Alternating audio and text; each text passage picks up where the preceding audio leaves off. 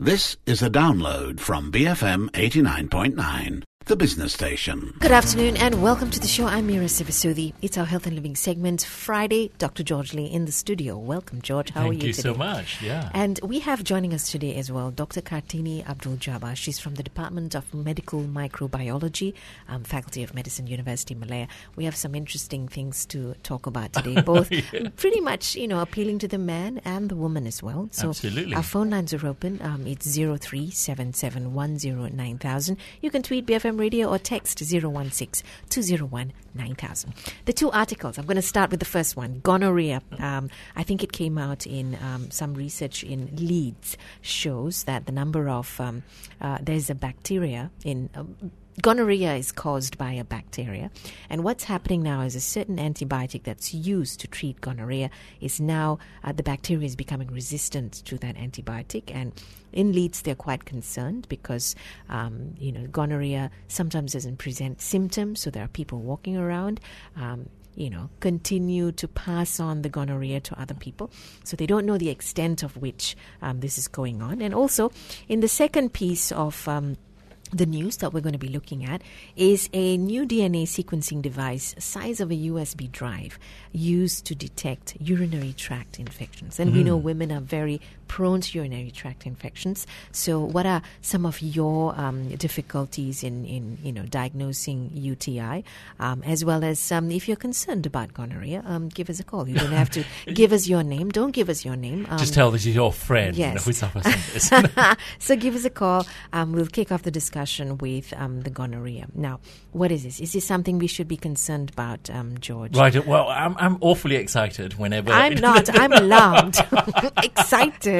Well, the thing is that, this is very much up my alley. Mm-hmm. So I am relevant compared to last week where we talked about rabies. And I was like, I've never even seen a rabies before. That was nation building. Absolutely. Nation building. It's helping all of us. This is also nation building. We're trying to prevent all these silent sufferers. And I'm very excited because today I have my ex-houseman who is now... Poor Kartini. She's traumatized because even before the mics came on, he was traumatizing the poor girl. Right, that's right. And then, she's obviously... a microbiologist. Absolutely. She's doing extremely well. She's a, lecturer in University Malaya. And hopefully she's going to enlighten us a little bit. And I might learn something today, which is, very important topics in, about gonorrhea, really. Dr. Kartini, can you tell us a little bit more about this article and gonorrhea becoming, so the bacteria that causes gonorrhea becoming a little bit more resistant towards an antibiotic? Should we be alarmed? Yeah, we should be alarmed. Gonorrhea is caused by a bug which is called Neisseria gonorrhea, which is a gram-negative diplococci. Basically, the article that we have is it showed resistance to azithromycin and also third-generation cephalosporins. Which are both antibiotics? Yes, both are antibiotics. Mm-hmm. But over in Malaysia, we use a different set of standards for our clinical breakpoints in the microbiology lab. So we use the CLSI, which is Clinical Laboratory Standards Institute from the US, whereas over in the UK and Europe, they use UCAST. And they have standards, clinical breakpoints for azithromycin. Can you elaborate a little bit about the differences, between the American and the UK standards? Okay, the American and the UK standards. Over in the American standards, we don't have breakpoints for azithromycin. What does that mean? So that means we just don't have how to read whether it's sensitive or resistant based on the drug susceptibility towards the bacteria. Okay. But we have it for penicillin, ceftriaxone, tetracycline, and fluoroquinolones. And over in Malaysia, we would treat it with ceftriaxone or cefepime and spectronamycin. Mm-hmm. But does it matter that much? I mean, obviously, diagnostically, there's one thing, but the thing is that this bug previously was, you don't remember this much, but, in 1950s, that's in my time, right? No, not quite 1950s. That's not true. You weren't even born yet. That's right. Okay, I was born in 1969. But actually, if you look at, how the first condition that was used to treat bug. The penicillin actually treated the first condition was gonorrhea. Yeah. It's like, newspaper headline in London, gonorrhea people are cured by penicillin anymore. Penicillin is no longer effective towards gonorrhea. And then in Malaysia, for example, I am a urologist, but in the UK, urologists don't treat sexually transmitted infection because they are a group of doctors called GU Medicine, and they purely treat this condition. Obviously, in Malaysia, the setting is very different because many people go to dermatologists for sexually transmitted infection, believe it or not. Why? That's right, because you didn't have know that. you didn't because they have all sorts of rashes coming out of different places, so they go to dermatologists. Otherwise, they go to urologists. Otherwise, they go to family medicine. So does the dermatologist send them off to you? No. They treat. They treat Yeah, them. they treat. That's right. Yeah. So the first port of call is dermatology in Malaysia. So one thing that it will be interesting to discuss is that we are facing potential drug resistance for a common infection. It's a common infection. And Western world or Eastern world, gonorrhea is common out there. So there's some filth going on around the different places.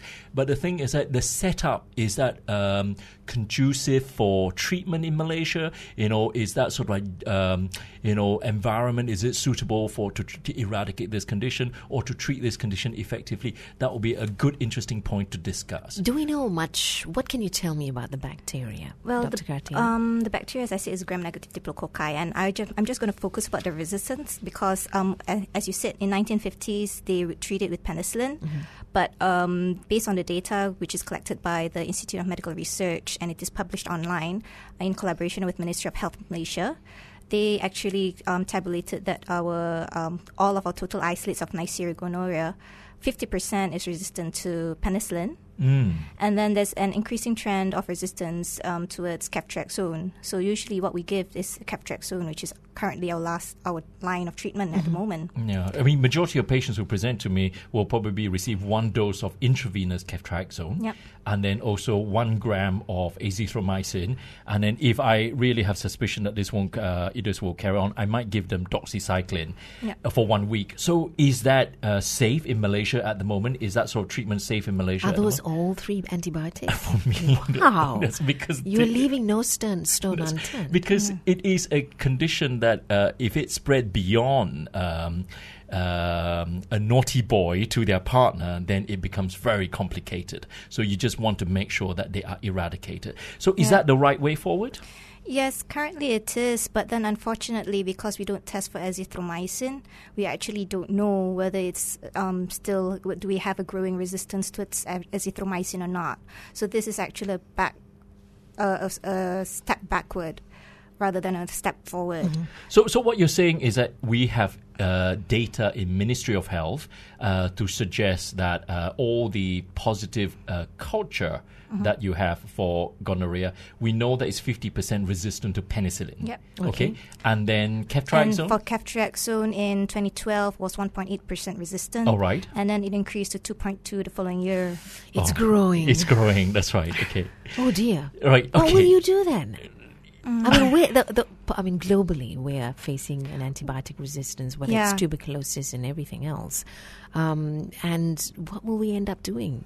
Well, that's the way for antimicrobial stewardship programs. What they do is that they restrict the usage of certain certain drugs, because now with the emergence of multi-drug resistant organisms, the WHO realized that bad bugs, no drugs.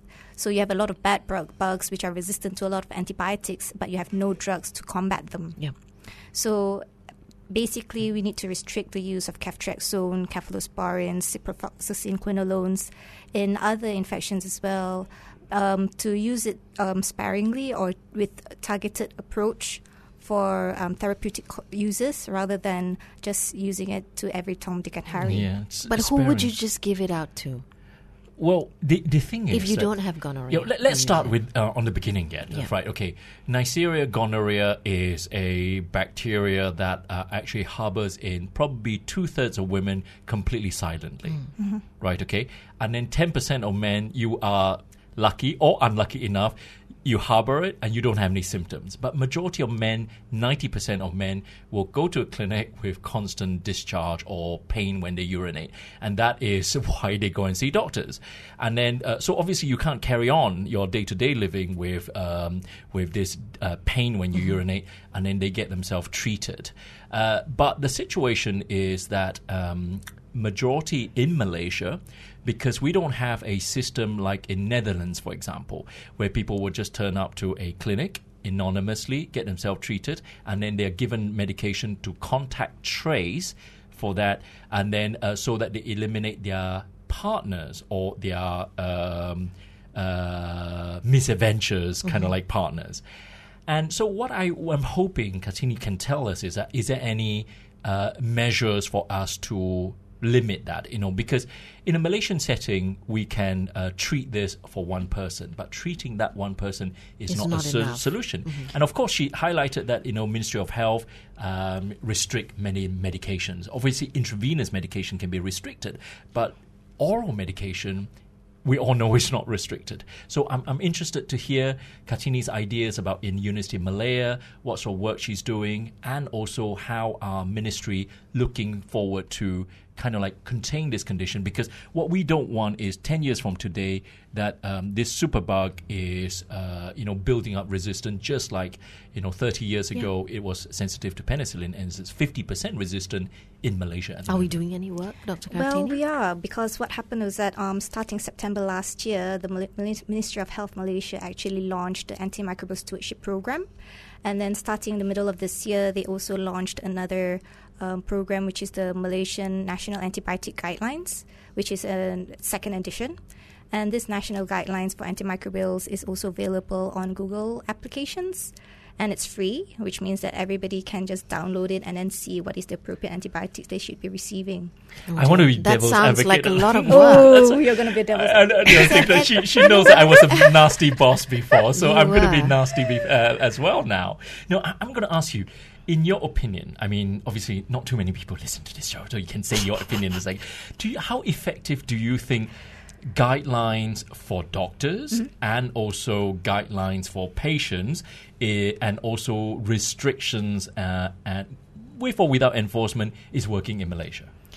Well, with enforcement, they're not really enforcing it that well. How do you enforce something like this? So, we can come up with 1,000 guidelines, but if you can't go around with a whip. No, you can't. Oh, you can, right? Okay, so let's then go back to the root cause of this.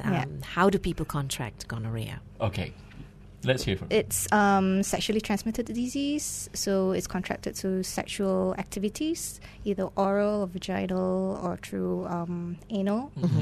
So I'm glad you said that, because people always assume that oral sex is safe, but it is not, because this condition is very infectious, yes, right? And so it's almost like 100% infection contact, as long as you have bodily fluid exchange, even through oral sex, and then this is transmissible because it's a very, very infectious condition. If it's not treated, what sort of consequences are we looking at? Well, if it's not treated, what happens is that first, like for males, they might have the urethral discharge, and then much later on it can disseminate through hematologic spread, which means it goes through the bloodstream and it spreads all over the body. So it can you can have very dire consequences.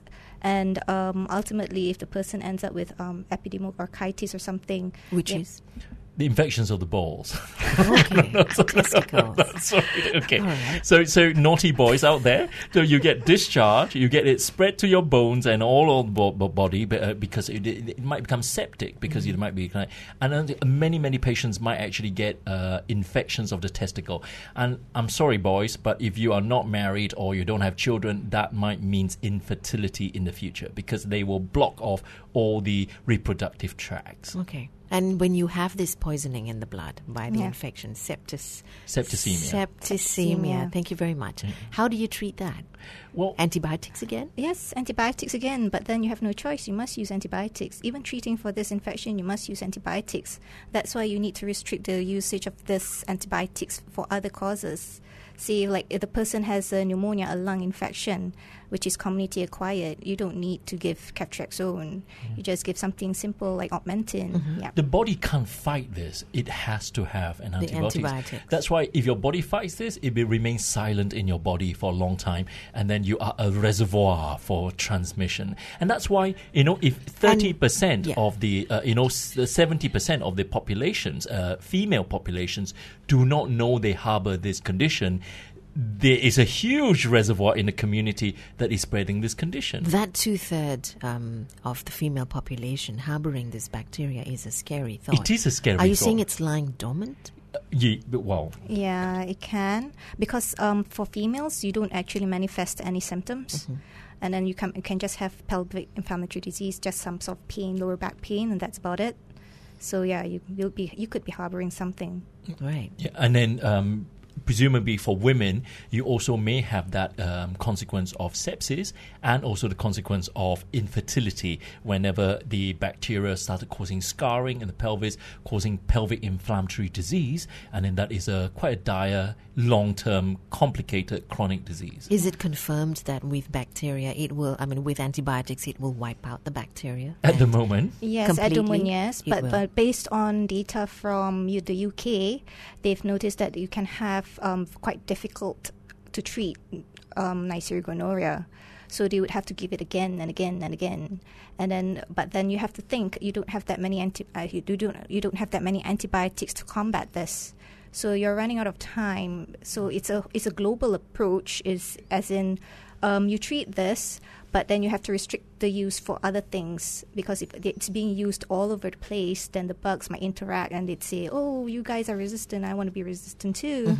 Of course. But of course, the solution is to go back to the root cause of this. that's and, right. Okay. For everyone to practice safe sex. Yeah, really. well, absolutely. I mean, what alarms me a lot, right? Okay. I mean, I've got several questions that I would like to ask Katini, right? Okay. First of all, is that why would something like this happen in the UK? Because there's a lot of restrictions on the antibiotic usage. The access to GU medicine is very, very prevalent. It can be anonymous. And why would you have an outbreak like that in Leeds, where when you have such strict control? If in Leeds we're faced with this super resistant gonorrhea, in Malaysia, we stand no chance. Yeah, because we have no safeguards. That's right. So I'm concerned. I mean, and also they take a lot of measure, if that is something that we detect in Malaysia, in the university setting, and, if you are advising Ministry of Health, how do we control this? Because what the lead situation is that as soon as they found out all these 25 people who were, in this situation, they vigorously grill them, trying to find their contacts, hunt them all down, get it all eliminated, so they control this. And how do we do that in Malaysia if we face this situation? How do we control by getting all the contacts? Yeah. So first of all, traced? how is Leeds kind of like getting themselves into trouble like that? Well, I presume that they've been using the antibiotics for a much longer time period compared to Malaysia, because this happened over in the US and over in UK. So what you're saying is that this is gonorrhea it's more a Western disease, and then that is No, it's going to happen to us eventually. No, All right, eventually, because we yeah. have more exposure towards the antibiotics. Right. So the longer the bug is exposed, they would develop some sort of resistance. Okay. They're slower at developing resistances. Yeah. Okay, so it's been around there longer. Yeah. We are just at a phase when the UK was maybe a couple of years back, or a decade or so ago. So I'm just making my own conclusions. Yeah, so we got something to look forward to. To console myself. There's something called super gonorrhea. What is that? Is that different from the usual gonorrhea? Yeah. It flies around. That's even The worse. super John. gonorrhea. Basically, what happens is that they have some sort of gene mutations. So we're all made of some sort of DNA. Yep. So all these bugs, they have gene mutations, because once they are introduced to a drug, they would say, "Oh, I need to find a way to defend myself." So they've developed a way to defend. It's a defense mechanism. So once they have that mutation, later on, their offspring, they teach them the same thing. Okay, this is how I survived. You guys need to do the same. So this is how it spreads, and this is how it actually manifests. It manifests by being resistant. And that's how it's being called super gonorrhea, like all other superbugs. Super gonorrhea apparently could be worse than HIV. Do you think? Well, I think any superbug would be quite disastrous anyway. That's yeah. right. Yeah. Because now even in HIV, you might have resistances. So it doesn't really matter what kind of organism it is. The mainstay is actually to do something about it. For STDs, sexually transmitted diseases, well, as you said previously, the way to go is to practice safe sex. Yeah. But apart from that, the antimicrobial stewardship program also plays a part by restricting the use of the drugs used for gonorrhea in other areas. If it's not needed in other areas, don't use it. Then you're using less of the drug. The bugs won't have any experience at all. Okay. They would be virgins. Yeah. Right. Yeah. Oh, never thought of a bug that way.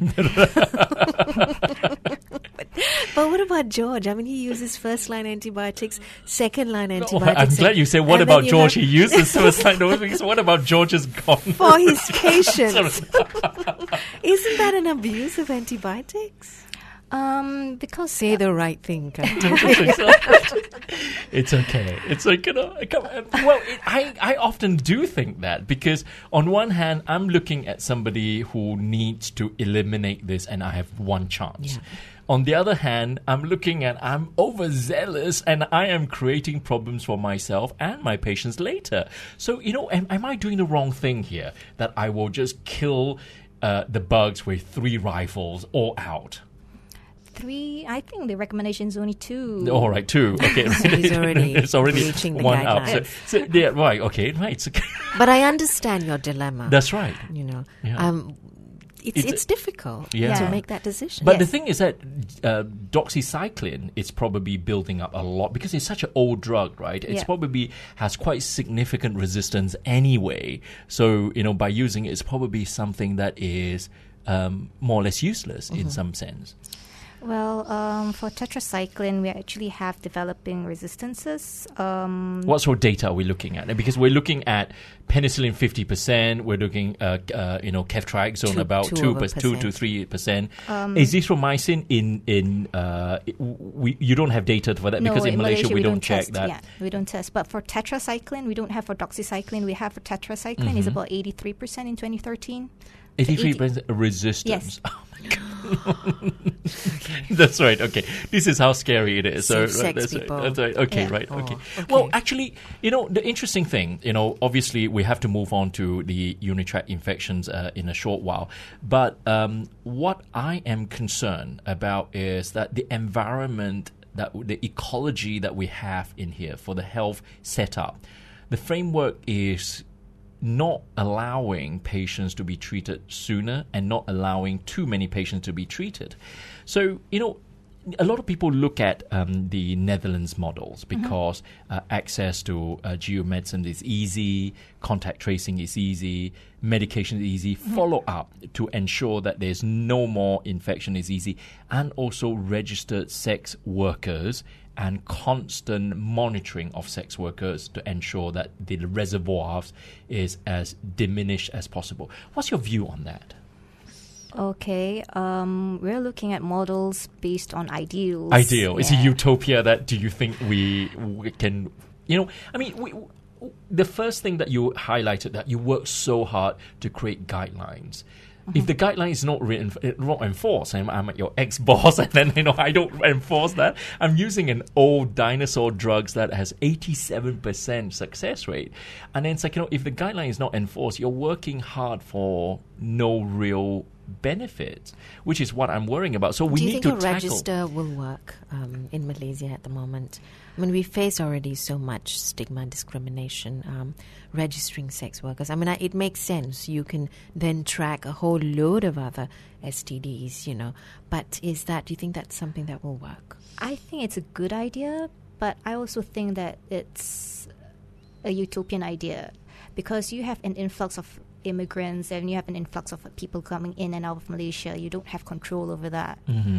So you can't really control all the sex workers or casual sex workers because there's no way. But the only other way is actually to educate the public and then decrease the stigma, because if you're shy about it, they don't come forward and then you can't treat it. And it's very important to treat everyone at the same time, because if you miss one person, it might have dire consequences. They might actually get disseminated, it goes into the blood, they fall very sick. And by the time you identify it, because cultures usually take about 3 to 5 days, you might be too late. Yeah. Why does the culture take such a long time? You need the bugs to grow. They need all the nutrients and everything to grow overnight. Is this bug culturable? Because it's supposed to be an intracellular diplococcus, is that right? Or is that the chlamydia? That's the chlamydia. Neisseria gonorrhea is culturable, but it's very fastidious, so they need extra stuff. They need chocolate agar, something, or modified. Never thought of a bug that way. That's right. They need to be enticed a little bit more to see whether they grow or Chocolate not. and virgins. That's right. Oh, wow. the bug is gone. Now we're looking at gonorrhea in a different light altogether, right? Absolutely. So, so what you're saying is to at least, reduce the stigma so people can come and get treated. That would be the first thing to do, actually. Yeah. But I think our younger generation, they're not really stigmatized by this. They actually come forward. The only problem is that the older generation are the ones playing hooky. Yeah, she's looking at me. In the younger generations, I actually think that Gen Y treat this. Stop laughing. That's right, I know. Older generation. The older generation. I'm sending him off to a geriatrician. That's right. Well, not too long. It's like, I like that, because I really think that Gen Y, to consider that this is not a taboo, it's a condition that needs to be treated, need attention, and then when there's no barrier, then we have a future. And also, it's up to Gen Y to feel that sense of obligation, that I do not want to bow to taking antibiotics from unauthorized sources. I don't want to take it. I want it to be prescribed. I want it to be monitored. I want to prove that I have eliminated this condition. And I really think that's a way forward. That's very interesting about how the younger generation is happy to come forward. Why? Why do you think that's that just opens up another discussion altogether? I think it's because they have more access to its more information. So when they know what's important and what's not really important, and they know that having gonorrhea is going to be an important issue, so they would know that they would need treatment for it. Yeah, well, I mean, I deal with many sufferers who are suffering in silence because they are so scared. They're thinking about 1,001 other infection that is associated with this because they made one mistake in their lives. And then I think that itself, it's a completely complex psychological torture, because on one hand you don't want to be judged by the doctor you go and see, and then on the other hand, and then you are just suffering in silence, and then because you have no idea what else you have contracted. And I really think that's a torture. I ain't coming to you. Well, go to somebody you really don't know. All right, exactly. Yeah. See, that's right. Taboo, stigma. Yeah, isn't it? But I get patients from the other side of town coming to me because they just worry that they might get seen in the local area. So there are all sorts of ways to kind of avoid being identified. Okay, we spoke about the worst thing that could happen to men if they don't get it treated. What happens to the women?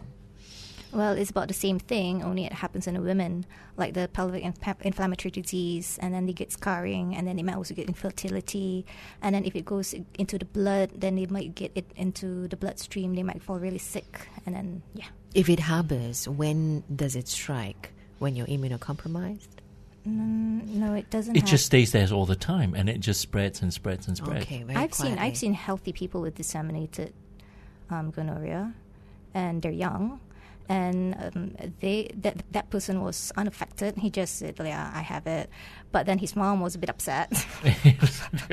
Keep your mom out of this. That's right. Because sometimes you get parents bringing children in, and I said children, but older Why? kids. Well.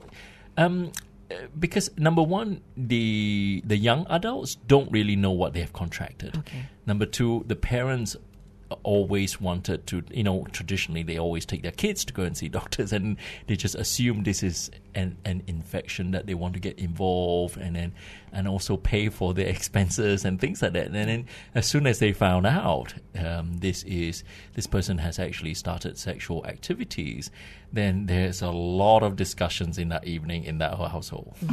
Which is, I suppose, a good thing. It is a good thing, Yeah. but the thing is that it takes a little bit of infection to get that started. I know. Probably should have done that before the infection was initiated, I know. right? I'm just very curious. When a parent and young adolescent comes to you, George, who do you ask the first question? What do I ask them? Yeah, the parent or the child? It's a very sensitive situation, right? Let me guess, you always ask the parent, right? You direct the question to the parent first. No. No matter how young the child is, I always talk to the patient, right? Okay. And then, if this was a very sensitive subject, I will work around the subject and then eventually trying to find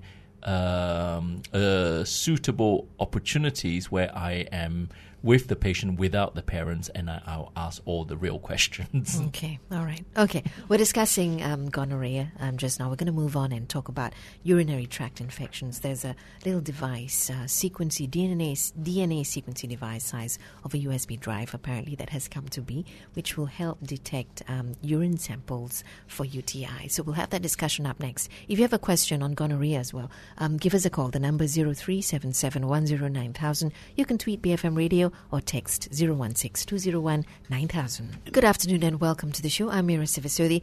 Dr. George Lee, consultant urologist, in the studio with us, together with Dr. Kartini Abdul-Jabbar. She's from the Department of Medical Microbiology, Faculty of Medicine, University Malaya.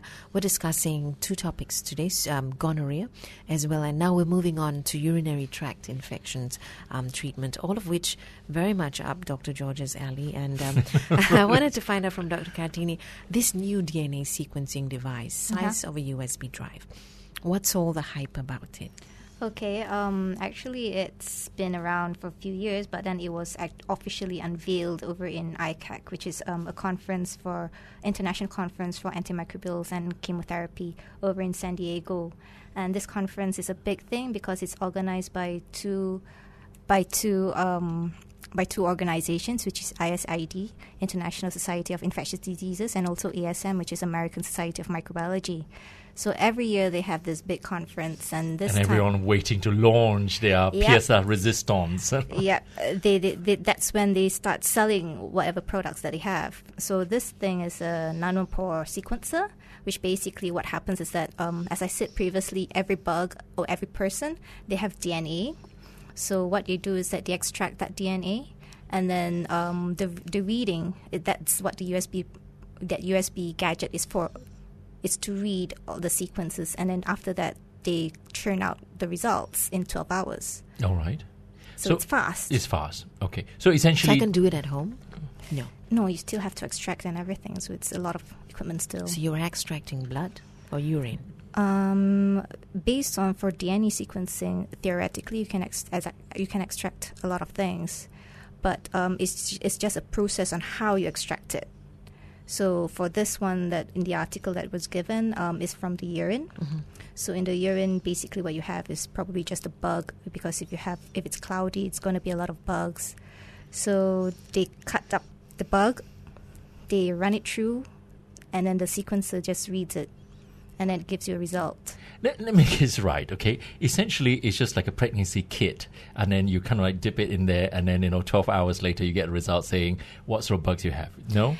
It's like a high-tech pregnancy kit which requires some sort of lab work. Oh, you still require lab work. You can't do it at home, like, because what it says in there was like, this instant, identifier, and then you suddenly say, so, the immediate thing is like, I read through the data and I was going, okay, right, from my imagination, it is just that you pee into a bottle, you dip in there, and then it will come out and say, okay, E. coli. Not quite. If only. Yes. Well, maybe like 50 years down the line, maybe it'll I be don't like that. have 50 years. What about traditional ways of detecting? Yeah, the exactly. bacteria and UTI? Explain to the listeners a little Basically, bit. what we do, we have culture. We also have the urine FEME, which is basically the microscopy of it. So they would need to look at both. But for culture, it's kind of difficult because what we do is that we separate out how many colony forming units per mil that you can read, and then if it's a high number, then it's I'm glad you're here UTI. today because I get many patients who have recurrent urinary tract infections. So I want you to clarify two things. Number one is that they always ring up the clinic because obviously they're anxious. They say, look, have we got the results? Have we got the results? So what I would like you to do is just explain a little bit as soon as they send the urine off, what sort of long processes that you go through in order to identify what bug and what sensitivity. That's the first thing. And the next thing I also want you to say is any advances to treat a lot of listeners out there and patients who suffers from recurrent urinary tract infections. Okay, so what happens over in the lab is that when we receive the specimen, it needs to be fresh specimen, preferably from that day itself, or if they need to keep it overnight, then it has to be refrigerated. And then what happens is that over in our lab, we put a dipstick in it, and then after that we put it on our agar plate, and then after that it's incubated for the next day, 24 hours, and then the next day it is read. Now the problem is that we have differing ways of interpretation from lab to lab.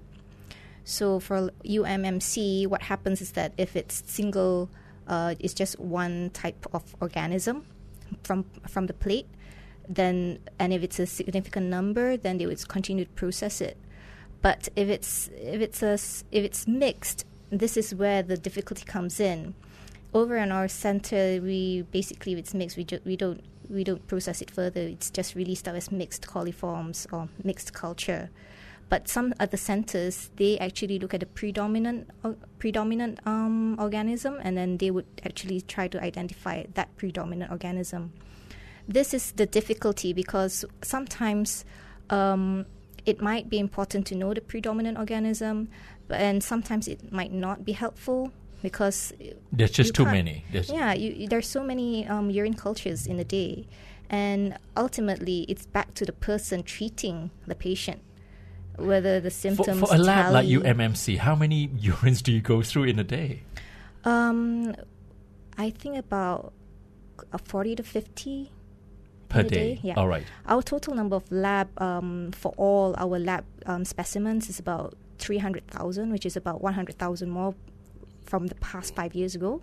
300,000 over Specimens. over the last. It's 100,000 more compared to 5 years ago. Okay. Over 5 years, 300,000. So this is over. No. 1 year. 300,000 a year. 300,000 specimens per year. You're doing a lot more than 40 per day. Yeah, that's much more than 40 a day. That's for all specimens. All right, okay, So right. our urine, we also have a lot. Mm-hmm. And ultimately, they do it really fast. And but at the end of the day, no matter what you grow, you still have to tally it with what the person's having. So it's a clinical correlations. Yes. I'm very curious. 300,000 specimens. What do you do with the cultured bacteria after? Incinerated. Do you really? Yeah, we incinerate Yes. most of them. I think that's But legal those- requirement. Those which are multi-drug resistant, we actually stock them in case that in future we need to do some sort of research to see what kind of resistances, how they develop and all that. It might be helpful in our future treatment and all. Dangerous place. It's all growing in there. These microbiologists. That's watch right. them There's watch them with because a close eye. That's right. But George also mentioned. Oh, sorry, we have LTY on the line. Hi, LTY. You have a question. Good afternoon, Mira. Good afternoon. Dr. George. Good afternoon. Good We're afternoon, looking forward to your Dr. question. Gardini. Yes. My question is regarding UTI, okay? I wish to raise 3 points, all right? Okay. Dr. George, this is your ball game, all right? It is my ball game. UTI is, in men, is quite is uncommon. And the underlying problem could be prostatitis or STI, all right? My second point is UTI may be symptomatic or non-symptomatic. A sudden deterioration of mental state in the elderly like me, okay, may be an indication of the presence of an infective process that is UTI. The third point is residue volume of urine which can happen to me also, elderly, in the bladder and abnormality to the structure with UTI or calculus. Stone are not in mathematics calculus, all right? Also increase the risk of infection. Kindly comment, Dr. George. Thank you. Thank you very much, LTY. Thank you. I think LTY is a urologist in disguise. I know. Uncommon in men. It is very uncommon in men. It's like, you get 10 women and 1 man who gets that. So there is a study that was done a while ago to say that cutoff is 40. Anybody who's below 40, you get UTI. This is likely to be STD. If this is anything that's above 40, it's likely to be big prostate. So it's those men who actually bang on around 40. We can't decide whether you're naughty or you're just old. Okay. Can you hold that thought? We're going to come back after a quick market update and address some of LTY's questions. Up next, if you have a question, give us a call. The number is 03-7710-9000. Tweet BFM Radio or text 016-201-9000. Good afternoon, and if you've just joined us, welcome. It's Friday. Dr. George Lee, consultant urologist in the studio, and we have today Dr. Kartini Abdul-Jabbar from the Department of Medical Microbiology, Faculty of Medicine, University Malaya, discussing right now about UTI, urinary tract infections. We had a discussion about gonorrhea, the bacteria that causes gonorrhea becoming more resistant towards certain types of bacteria, and alarming indeed. I think all of us should be concerned about that. Now, just moving on to UTI, it's always a problem diagnosing because it takes a long time to actually culture the bacteria and to decide whether or not somebody is in fact suffering from UTI. So now they've come up with a new DNA sequencing device the size of a USB drive, which could possibly speed up that process. Do you think it's really going to speed up the process? Well, it'll speed up, but then you still need the technical people for it. Technical personnel for it, because it's all lab work and it's a DNA sequencer at the end of the day. So it sounds awfully expensive. It is. I'm sure it is. Because it's all molecular work. All right. So yeah. Anything that says DNA is expensive. That's right. Till we get to research and, many, many years to come. So this is another utopia. We talk about one utopia before. We'll get there. We'll get there. Yeah, like everything else. Think about 50 computers. Years. Think about computers. Like the 1970s, they might be really expensive and they're huge and they're bulky. All right. But now you can just get it in like what? I'm just worried I don't have that long. But you're living to 250, remember? I do try. You with have all made that that infection, declaration. with all that infections, I don't think I'm going very far. We did spoke about LTY did speak about mental state and yeah, I mean, UTI. in fact, one of the things that we're talking about geriatric patients earlier on. I mean, Kartini probably will just tell you that in any institution, if you have, like, say, care homes, anyone, if we have a confused person, male or female, I think there's a good chance it's either urinary tract infection or chest infection. What does that mean? It means that basically in the elderly person, you might not get a proper history. It's very difficult to get proper history. And usually for diagnosis, 90% of the time, if you get a good history, you get your diagnosis easy. But if it's a little frail old man or a little frail old lady and they can't really tell you what they did and what happened, they can't give you any sequences, no chronological order, and they're confused, you don't know what's happening. What you do is that you just do a septic workup, which is basically you check the blood for cultures, you check the urine for cultures, you send sputum for cultures, or whatever, you check the lungs. And then after that, you just bang with some sort of empiric therapy, whatever's first your impression is, bang it with some sort of antibiotic. Yeah, I mean, this is quite a common practice, and then sometimes poor old ladies or men who actually continue to get confused, but when they receive the right antibiotics, they are normal again, and then so this is what LTY was highlighting. But you don't really know what you treated. That's right. Because you just found a bacteria. Well, not necessarily. I mean, because it's just like, if the care home people just say, this person is just confused. But the thing is that don't just take on its face values because there's a reason behind the confusion. It's not just dementia all the time. Okay. All right. That's interesting. And the last thing he said was about Anatomical, Calcification, okay. Essentially, he's right that all men, if you live old enough, you're going to get prostate problem. When one of the prostate problems actually is you don't empty your bladder completely, and that reservoir that's left behind is a source of infection. And that infection, or anatomical problems such as stones, or you have any problems in your anatomy, then you're more likely to get other infections. Yeah, because what happens is that the urine it has that stasis of the urine, which means that the urine is just stuck there. They can't move around. They're floating around, and then when it's floating around there, what happens is that it can get infected, and that's how you end up with a urinary tract infection. And why does UTI keep recurring for women? For women, basically for women, young sexually active women, they get urinary tract infections, but the difference between females and males is that they're anatomically different. So the urethra is shorter, and it is more likely to get infected. Yeah. Well, essentially, women have 4 phases that they are more prone to infections. One is childhood, and then in childhood they get reflux, more common than boys. And then the second phase perhaps is during sexual activities. It's called honeymoon cystitis, funnily enough. And then the third phase actually is during pregnancy. You can imagine that during pregnancy there's a lot of reflux of pressure of urine to the kidney. And lastly is postmenopausal. So short straw, I'm afraid. Okay, all right. And the device, the USB device, also detects resistance to antibiotics. Am I correct? Yeah, the resistance is because it's DNA. What happens is that they would detect the resistance genes. Oh, you can identify mutations to see what sort of mutations. Oh, wow. But then, you see, the thing is that you want to see the resistance on the plate, because then you would know, for this antibiotic, it's not going to work. You don't have resistances for all antibiotics. So that might be a shortfall, because you can't test for everything. You can only, and then in future there might be new research. They might find out, there are other resistant genes.